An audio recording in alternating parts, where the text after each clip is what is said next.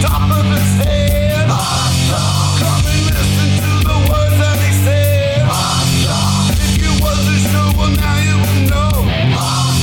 It will be one of your favorite shows. What's up, everybody? It's time for another edition of Haas Talks, the first one of 2024.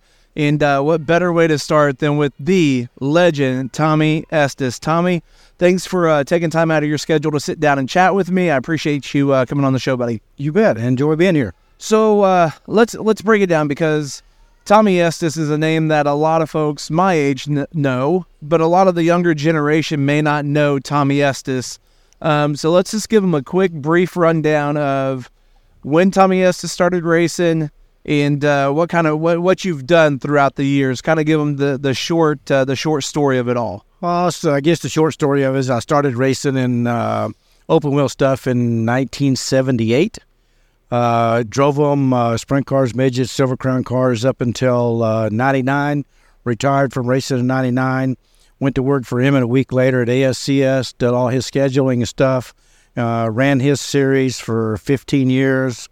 Ran the Chili Bowl and the Shootout with them for the same amount of time, and then started doing racetracks. Tired of the road, started doing me some racetracks. Was at Dodge City for 10 years, went to I-70 for 2, and went back with USAC in 23, back out on the road as their competition director. So over the course of that many years, I'm not a mathematician, but that's a long time, and you've put in a lot of time in the sport. There's been a lot of changes come through, and I see you as a guy that kind of has been an influencer, so to speak, in some of the things that we see changes being made now as far as safety-wise and everything else. Do you feel like we're heading in the right direction, that we're getting to be ahead of our time safety-wise, or are we still behind the 8 ball whenever it comes to driver safety? You know, Haas, I mean, you can always evolve and keep trying to get better at things. We learn stuff every day with, unfortunately, we learn it from crashing. You know, back when I raced and stuff, we didn't even have neck restraints. We didn't have seats like we got now. Jeff Swindell and I was one of the first two to put Built seats in sprint cars. You know, there's always things you can improve on and get better on. You know, the midgets, they never had any kind of chassis specs or anything like that. We did it in the sprint car deal several years ago. I was involved with that in the sprint car thing, and I thought it was time that we needed to bring that over to the midget side of it too. My reasoning basically for doing that is that a lot of cars are built just for indoor racing. I drove cars for 23 years. Not one time did I ever ask a car owner the thickness of a tubing. I just climbed in it and drove it. These cars that are built for the indoor cars, they get sold to somebody that doesn't know anything and take it outdoors and get it upside down, then things go wrong. Get dangerous real quick. And that's why we're trying to do that with the midget side of it right now. Any car that was basically a legal outdoor car now, we didn't affect whatsoever. Yeah. So it's mainly just the indoor stuff and trying to watch the P's and Q's there. That's what we're trying to do.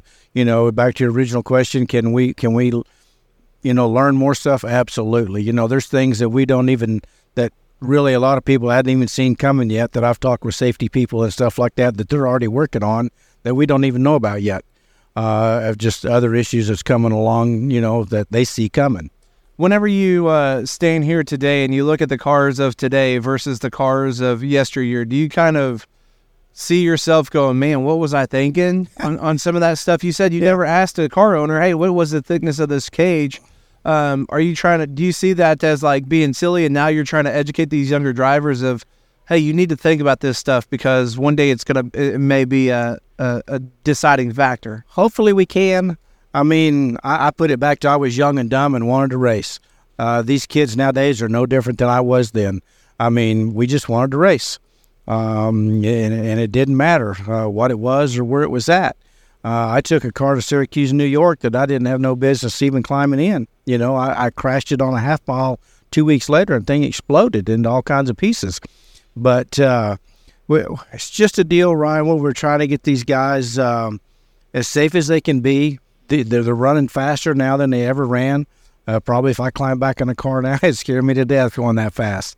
But it's just a deal right now where these things are just so fast, and we got to do everything we can as a group, organizations, overall series, the overall sport of it, to try to make it safer, because we don't want nobody to get hurt. Something that really sticks out and that's different about you than a lot of other people that are involved in this industry is you're in it just to see the overall growth of the sport. You're not to see the overall growth of Tommie Estes. You're not here to be, wow, look at me. You're here to be, look at what our sport is and look at where our sport's going. You know, I've always told everybody I love my job a whole lot better when nobody knows who I am. And I'm fine. These kids come up to me now and they tell me things. Well, I don't know if you race or not, but that ain't the way things happen. You know, going back to what you were talking about earlier. But if we can just do one thing to better the sport, and I look at the overall picture of anything I've ever been involved with, I have no self-benefit from it whatsoever. I just want to make it the best for the sport and I don't just do these things on my own. I talk to a lot of people way smarter than me, you know, because if I don't know the answer, I'm going to go to people that do know the answer. Whenever you stop and you look at this expo and what it's become versus what it was whenever you were involved in it, do you kind of see it as like this is where you saw it going, or is this something that would have been in the wildest dreams of being as big as it is and continuing to grow and stay right here in this big car count range that it has? You know, I don't think anybody ever seen this coming. I mean, you couldn't just put on this show right now. Just anybody that's involved with this event, if you just took them out of the picture and put all new people in here, I don't think they could do it. You know, it's just such a great big event. I was a part of it for 15 years or so. We got up to maybe 240 or 50 cars. Didn't know how we could get, you know, maybe more cars in here. Then it went up to almost 300, and then we got them in here, and now they're at 370 or something like that. They do a great job here. What's the hardest part, as giving an insider's view of this, what was the hardest part of doing Shootout, Chili Bowl, whatever it may have been? Like, what's the hardest part of this overall event, being a part of it whenever you were working with them? The Shootout is in my mind, was 10 times tougher than this Chili Bowl. Once everybody got through the Shootout, this Chili Bowl is a piece of cake. I mean, we ran the Shootout. Those guys raced from, 8 o'clock in the morning till midnight every day, and now it's had to go to 5 days. When I was doing it, we only done 3 days. But the hardest part for me and the most trying part was the parking days. Yeah. And it's even the parking days for the Chili Bowl here, because you get owners and drivers that don't drive together for the same teams every year. So then they both think that they should get the same parking spot, and just getting that all in here and everything. Once you get all the trailers in here, pretty much everything is, it goes off pretty smooth. Let's kind of put our promoter cap on here for a second, because I feel like you've done a lot of different things in that realm, from series-wise, traveling track to track, to actually, running Dodge City, and then, like you said, I-70. What's maybe the top 2 or 3 things that promoters overlook, that they're not really paying attention to, that they should maybe take a step back? Because there's things in the world that kind of evolve, and then do we really have promoters? Do we have just leasers? Like, how does that spectrum look to you right now as far as 2024 goes? Well, I'm going to go back to the old promoters, the Tracy Clays and the Joe Clays at I-30 Speedway, the Lanny Edwards at Devil's Bowl and Lawton Speedways, the Emmets at the Shootout, the Chili Bowl in the Creek County. There's promoters all around the country, Earl Baltus and stuff like that. Those guys, and I use the word promoters because they were promoters, they know how to build big events. In my mind now, we have a lot of track operators that think you can open the gates on a Saturday morning and everybody should come, and you're not going to have dust on a racetrack or anything like that. Trust me, it's a full-time job. I've done it for 12 years, and that ain't near what none of these other guys' names that I mentioned done it. They done it and were successful.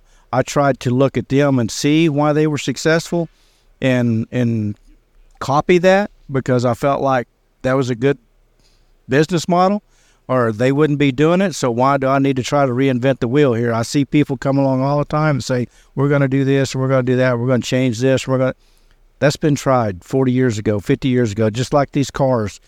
Things that they tried new on these cars was tried 40 or 50 years ago. They just need to get with the program and find somebody that's successful in the business and try to make their program as close to that as possible, in my mind, but try to better it in some ways. And promote. I mean, that's the whole thing. It's social media beats you up. I mean, if everybody used social media as a positive, it would be awesome, but everybody's so easy to use it as a negative. And then when people start reading this stuff that's all negative, and you're going out and trying to make sponsors come into your program, and they're seeing this negative stuff that people are putting on these websites that weren't even at your facility, and don't know what they're talking about, then why would that want to make anybody get involved with that? I mean, everybody that's in the racing business loves loves racing. The social media should be all positive instead of all negative. That's the way we build the sport up we love. It looks like to me we're trying to tear it down. Yeah. And that was the real hard thing for me to get over, is stay away from the social media stuff, because I had one of those promoters' names that I mentioned earlier told me that you can't argue with stupid, because they'll bring you down to their level every time and they'll win. Yeah. So they got more experience at it than you do. So I didn't even try to do it. Whenever you see where sprint car racing is going, with the big creation of High Limit, you had some involvement in that last year. Just being involved with seeing where it's going now, how cool is that, just to witness the money coming into the sport? It's really it's amazing to me, because it's so awesome, because dollars makes things grow. Mm-hmm. We all know that. And the more stuff that they're bringing in, whether it's the High Limit side or the World Outlaw side, whatever, I think competition's good. It's going to be interesting to sit back this year and kind of see where it goes from here. But I think it can only get better, in my opinion, just by looking. And yeah, I did do the High Limit stuff last year. I don't have any association with it in 24. I'm just going to strictly stay with USAC and be their competition director. And then I'll do the Silver Crown stuff too. But, as far as where the wing sprint car deal is, very interesting year. I'll just say that. Yeah.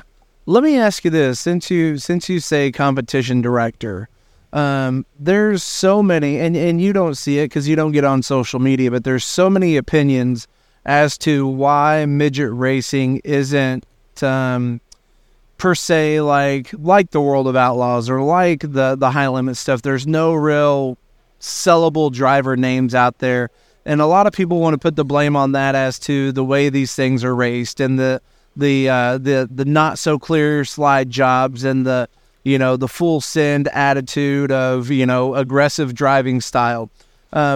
What's your take on that? I mean, is that something that you feel like we as an industry, as series, as regulators, need to be more vigilant as to making those calls, or is that something that needs to be taken care of driver to driver? Like, where do you even see it? Do you even see it as being something that needs to be addressed? Absolutely. I do. I drove race cars for 23 years, ran 100 races a year for those 23, took 2 people out intentionally, and I told them both I was going to do it before I'd done it. Some of these things that are happening nowadays, it's very aggressive, and it's because they're getting told to be that aggressive, and until somebody stops them from being that aggressive, they're going to continue to be that way. We have a rule with USAC: if you touch a car after on a yellow, after a race, whatever, you're done. I mean, as far as the aggressive racing, we can make the calls, and we have made the calls to kind of deter some of that stuff. And it seemed to have gotten better. But until somebody tries to really just stop them and park them, that's the only thing that they're going to understand. Do you feel like it's because these kids, and I say this, we have drivers coming in at a younger age that are starting, I don't want to say that they're starting too early, because I feel like a lot of them are super talented and they have the capabilities. But do you think that just mentally they're not ready for the atmosphere and the pressure that maybe they're getting whenever they get into one of these high caliber rides and, they have to perform? There's probably 90% of them that I say that's not ready, just because they're not mentally ready, body-wise, whatever. They're not ready to do it yet. There are a few exceptions to that rule. I will say that. I've seen them. I would rather have a 14-year-old kid in a midget that's raced his whole life than a 41-year-old man that's never raced anything in his life. There's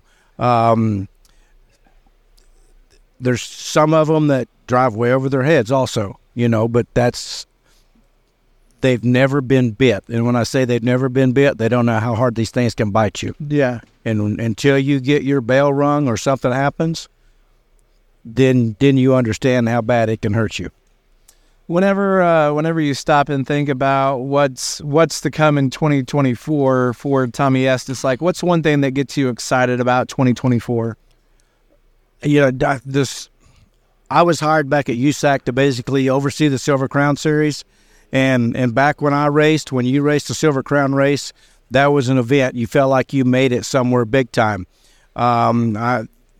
That is my main goal with USAC. I am competition director over all three divisions, but I am race director also, and the Silver Crown thing is my baby, sort of say, and I want to take it back to where it's an event status instead of just another race type thing.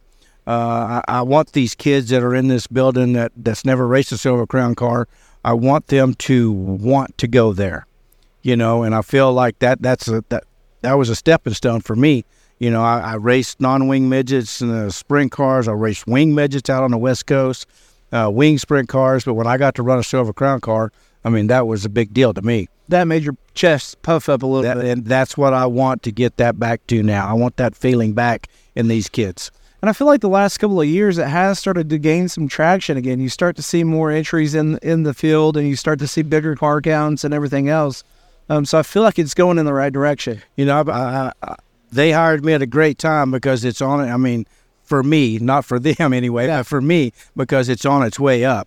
Yeah. And right now it just continues to keep getting bigger and bigger. And we went back to talking about dollars. We're getting more dollars into that side of the sport. That drives everything and makes people want to be a part of it. I've got new teams right now that's coming on that I didn't even know about, that I've heard about here, that are they're building cars either for the dirt or the pavement. Some of them are going both, and that's awesome. What is so for Tommie Estes? Is Tommie Estes like an early morning guy or a night owl? No, I'm up at 6 o'clock every morning, and I can stay up till midnight if I need to.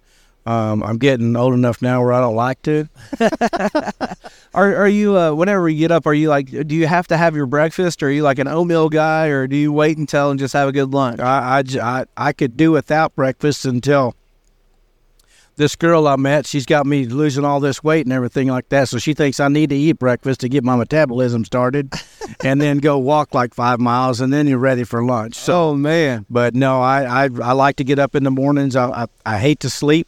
I've always said sleeping's a waste of time. Yeah. I can still go as hard as I did when I was 30, I think. I can play as hard as I could when I was 30, but I can still go as hard. What's your favorite type of racetrack? Are you one of these guys that likes that big, wide open, Knoxville type of track, or are you more of a bull ring type of guy? It doesn't matter to me the size of it, because I've seen great racing on both of them. And if you can see good racing, it doesn't matter if it's a big track or a small track. Are you a wing fan, or are you a non-wing guy? Well, I drove most of my career in wing stuff. The first half of it was all non-wing stuff, but I prefer the non-wing stuff just because if I'm a half a straightaway behind a guy in a non-wing car, I still think I got a chance to catch him. If I'm a half a straightaway behind in a wing car, that guy's going to have to mess up really bad for me to catch him. Lastly, I'm going to ask you for 2 pieces of advice. The first piece of advice, I want you to talk to that young kid out there, that 14-year-old that's getting the phone call from the KKM or the chat boat to, hey, listen, you're performing well at what you're doing now. I want you to try and come and race the big leagues. That's the first piece of advice that I want you to give to these listeners. The first piece of advice I would give to a young kid that's coming up in the business is he needs to earn his respect. No matter where he's at or who he drives for, he needs to earn his respect in this whatever division he's going to race in. And then lastly, this world of racing, yes, race car drivers are very important, but there's a lot of people on the back end of things, whether it be a crew guy or even in these series in this industry of working in motorsports. For somebody that's like wanting to be a promoter or be a competition director or be involved with a series, what piece of advice would you give to a young person wanting to get into this industry and be a part of something special? Then again, I surrounded myself when I was starting in this business with people that was successful in the business. So if you can surround yourself with the people and work for the people that's successful, there's no reason you shouldn't be able to be successful also. Surround yourself with good people and good things will come. Tommie Estes, thanks for being on Haas Talks, buddy. Thank you, buddy. Appreciate you.